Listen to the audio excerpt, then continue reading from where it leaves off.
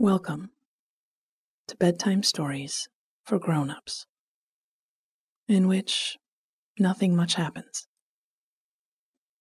You feel good, and then you fall asleep.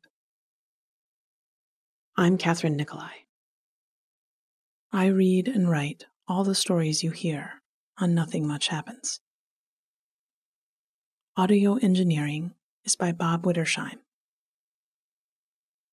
Thank you for listening, and for sharing our stories with anyone you know who likes relaxation and good sleep. You can follow us on Instagram and Facebook and Twitter for a bit of extra coziness.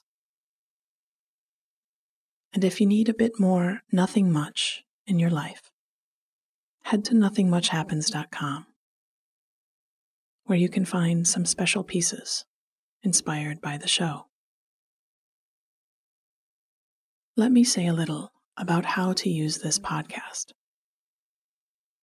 In order to relax and sleep, your mind needs to rest, and probably it needs a specific place to rest in. Left to its own devices, it's likely to wander and race and keep you up. So these stories are a resting place. Let your mind follow along with the simple shape of the story and the sound of my voice, as an upturned leaf would rest on the current of a stream. I'll tell the story twice, and I'll go a little slower the second time through. If you find you are still awake at the end of the second telling, don't worry. That's a good rule of thumb when you are trying to fall asleep. Don't worry. You can keep listening, or just think your way back through any details from the story that you can remember. This is grown-up sleep training, and it may take a bit of time to relearn how to rest and sleep well. Be patient. With a bit of practice, you'll soon find yourself falling asleep more and more quickly, and returning to sleep easily should you wake in the middle of the night. Now, it's time to turn off the light. It's time to put away anything you've been looking at or playing with. Settle yourself into your preferred sleeping position and let everything relax. Sometimes it helps to say to yourself, I'm about to fall asleep, and I'll sleep deeply all night. Now let's take a deep breath in through the nose and let a soft sigh out of the mouth. Good. Do that again. Breathe in and out. Our story tonight is called Rosemary for Remembrance, and it's a story about preparing a garden for the coming frost. It's also about a row of pumpkins waiting to be claimed, what the poets have to say about herbs, and the unending generosity of nature.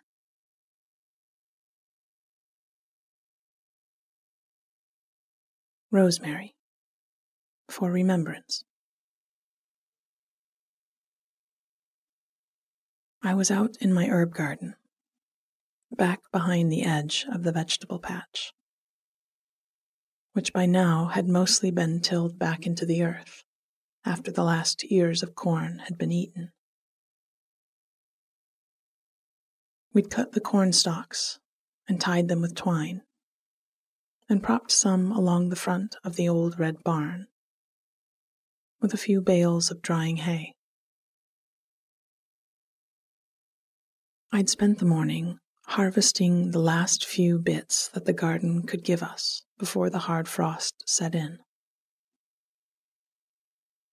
I had a section of gourds, grown mostly as ornaments, and extra food for the rabbits and the deer.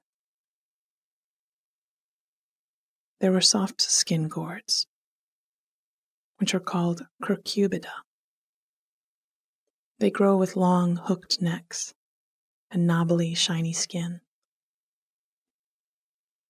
They were green and gold, or a bright sunrise orange-red, and most were small enough to be carried in one hand. I'd cut them from the vine and heaped them into wooden baskets.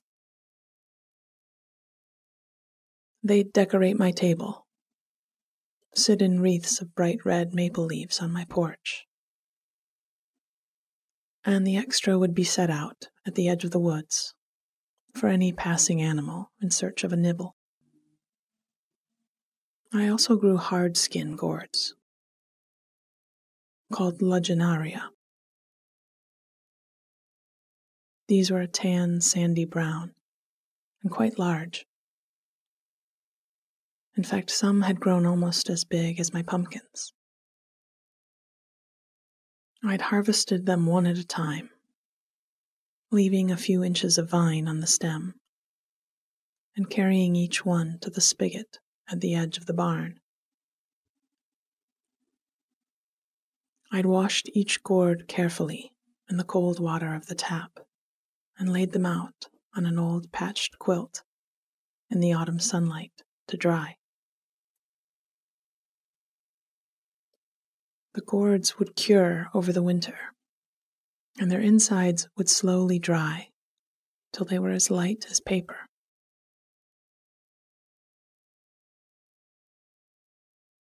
I had a spot in the barn, warm enough that they wouldn't freeze in the depth of the winter, but dry, and where the air could move around them. I'd set them out in a long row on a screen shelf, with a bit of space between each one, and I would come and give them a turn every couple of months. In the spring, they would rattle when you shook them, as their seeds danced around inside the hard skin.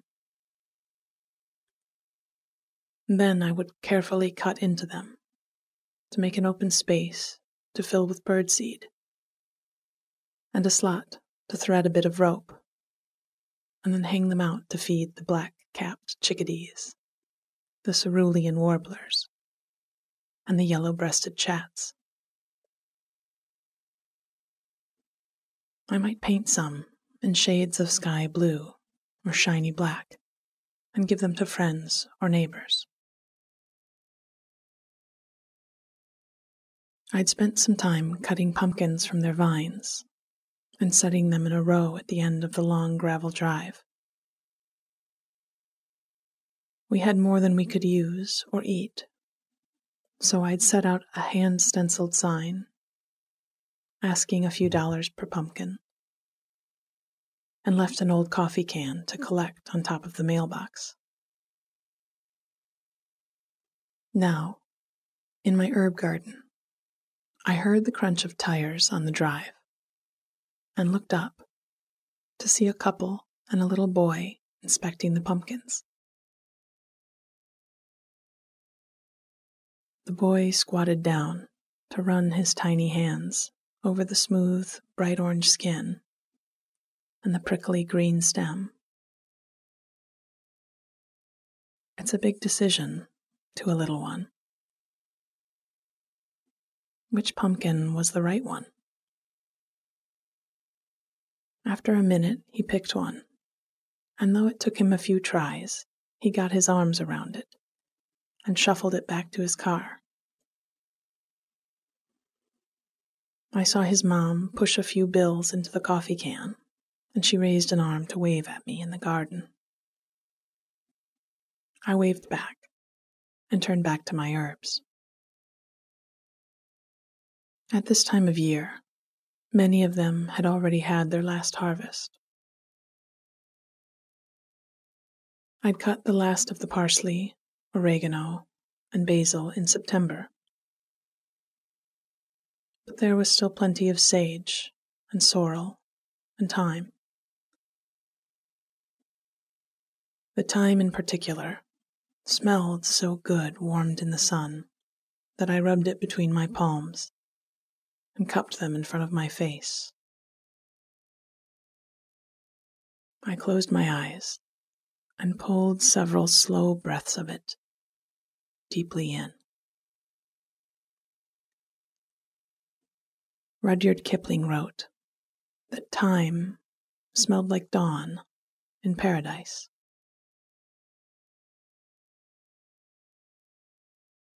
Thinking of the poetry of plants and herbs, I reached out to prune the last branches of rosemary. There's rosemary. That's for remembrance. Pray you love, remember. And there is pansies. That's for thoughts. I said it aloud, although I was no Ophelia. I wasn't broken-hearted or lost. Instead, when I was in my garden, I was found. I thought of how abundantly nature gives. I'd harvested a few glossy gray Hubbard squashes that were at least 20 pounds each.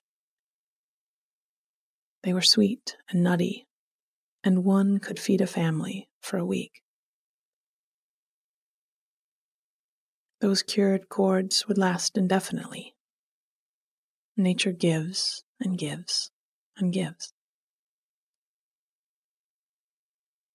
I stood a moment, pressing down through the toes of my shoes into the garden.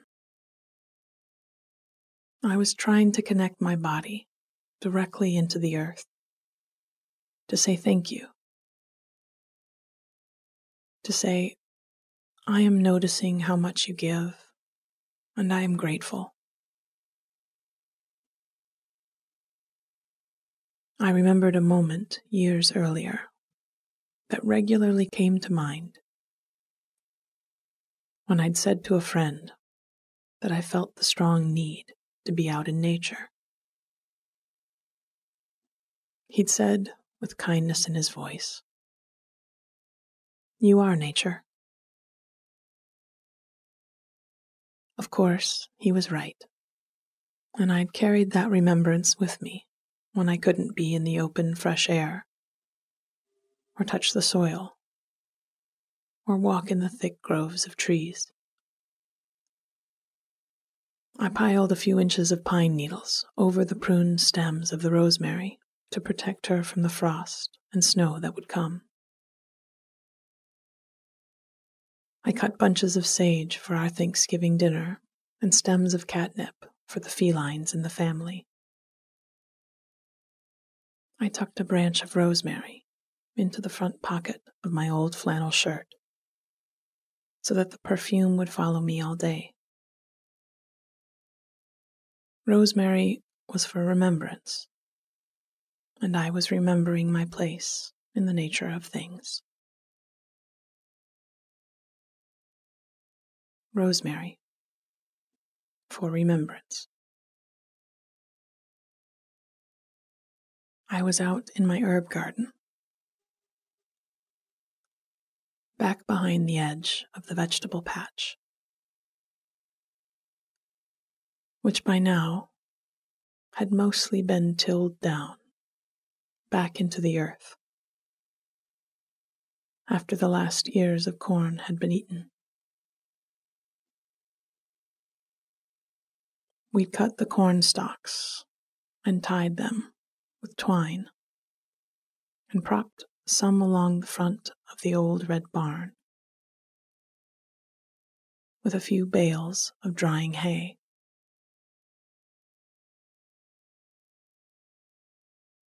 I'd spent the morning harvesting the last few bits that the garden could give us before the hard frost set in.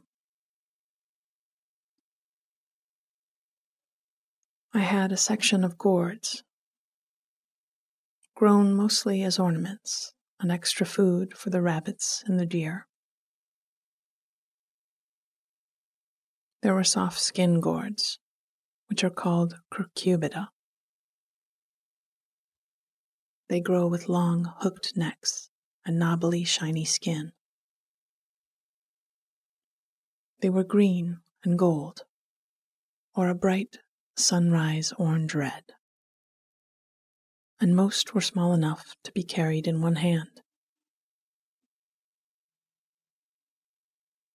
I'd cut them from the vine and heaped them into wooden baskets.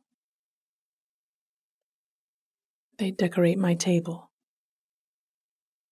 sit in wreaths of bright red maple leaves on my porch. And the extra would be set out at the edge of the woods for any passing animal in search of a nibble.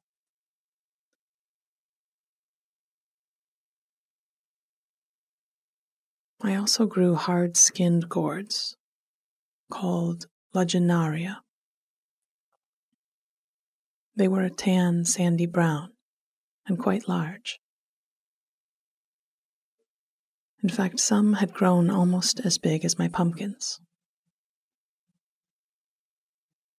I'd harvested them one at a time, leaving a few inches of vine on the stem, and carrying each one to the spigot at the edge of the barn. I'd washed each gourd carefully in the cold water of the tap and laid them out on an old patched quilt in the autumn sunlight to dry.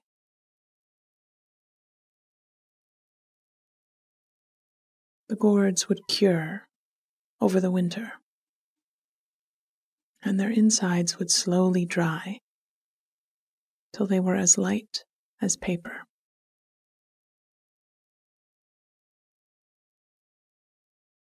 I had a spot in the barn, warm enough that they wouldn't freeze in the depth of the winter, but dry and where the air could move around them. I'd set them out in a long row on a screened shelf with a bit of space between each one. And I would come and give them a turn every couple of months. In the spring, they would rattle when you shook them, as their seeds danced around inside the hard skin. I would carefully cut into them to make an open space to fill with birdseed, and a slot to thread a bit of rope, and then hang them out to feed the black-capped chickadees, the cerulean warblers, and the yellow-breasted chats. I might paint some in shades of sky blue or shiny black and give them to friends or neighbors.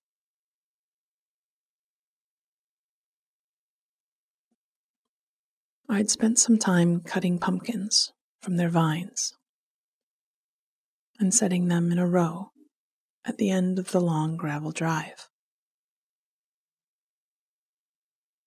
We had more than we could use or eat, so I'd set out a hand-stenciled sign asking for a few dollars per pumpkin, and left an old coffee can to collect on top of the mailbox.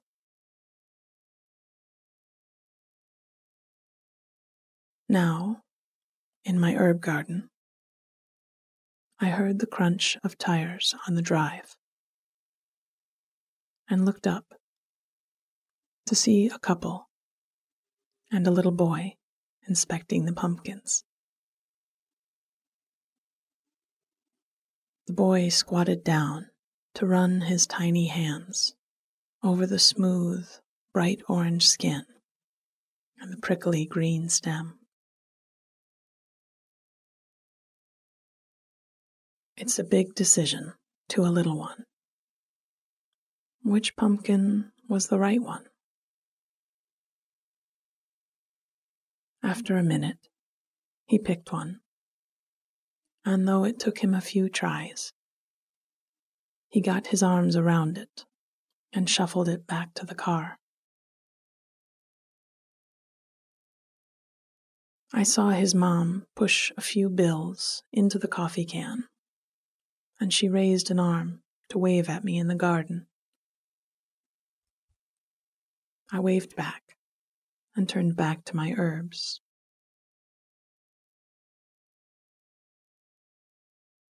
At this time of year, many of them had already had their last harvest. I'd cut the last of the parsley, oregano, and basil in September, but there was still plenty of sage and sorrel and thyme. The thyme in particular smelled so good, warmed in the sun, that I rubbed it between my palms and cupped them in front of my face. I closed my eyes and pulled several slow breaths of it deeply in. Rudyard Kipling wrote that thyme smelled like dawn in paradise. Thinking of the poetry of plants and herbs, I reached out to prune the last branches of rosemary. There's rosemary. That's for remembrance. Pray you, love, remember. And there's pansies. That's for thoughts. I said it aloud, although I was no Ophelia. I wasn't broken-hearted or lost. Instead, when I was in my garden, I was found.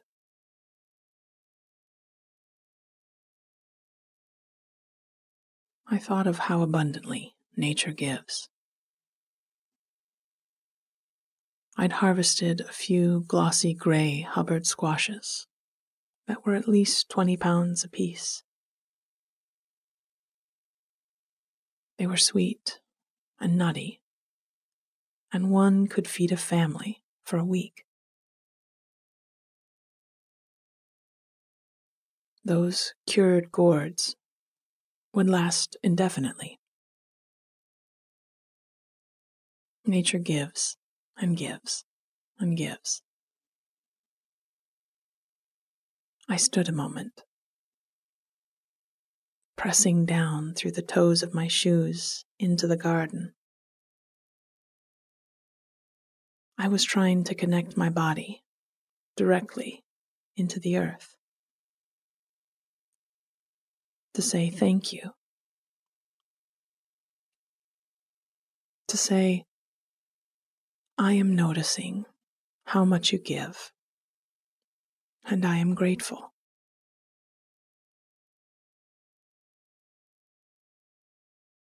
I remembered a moment from years earlier that regularly came to mind. When I'd said to a friend that I felt the strong need to be out in nature. He'd said with kindness in his voice, "You are nature." Of course, he was right. And I'd carried that remembrance with me when I couldn't be in the open, fresh air or touch the soil or walk in the thick groves of trees.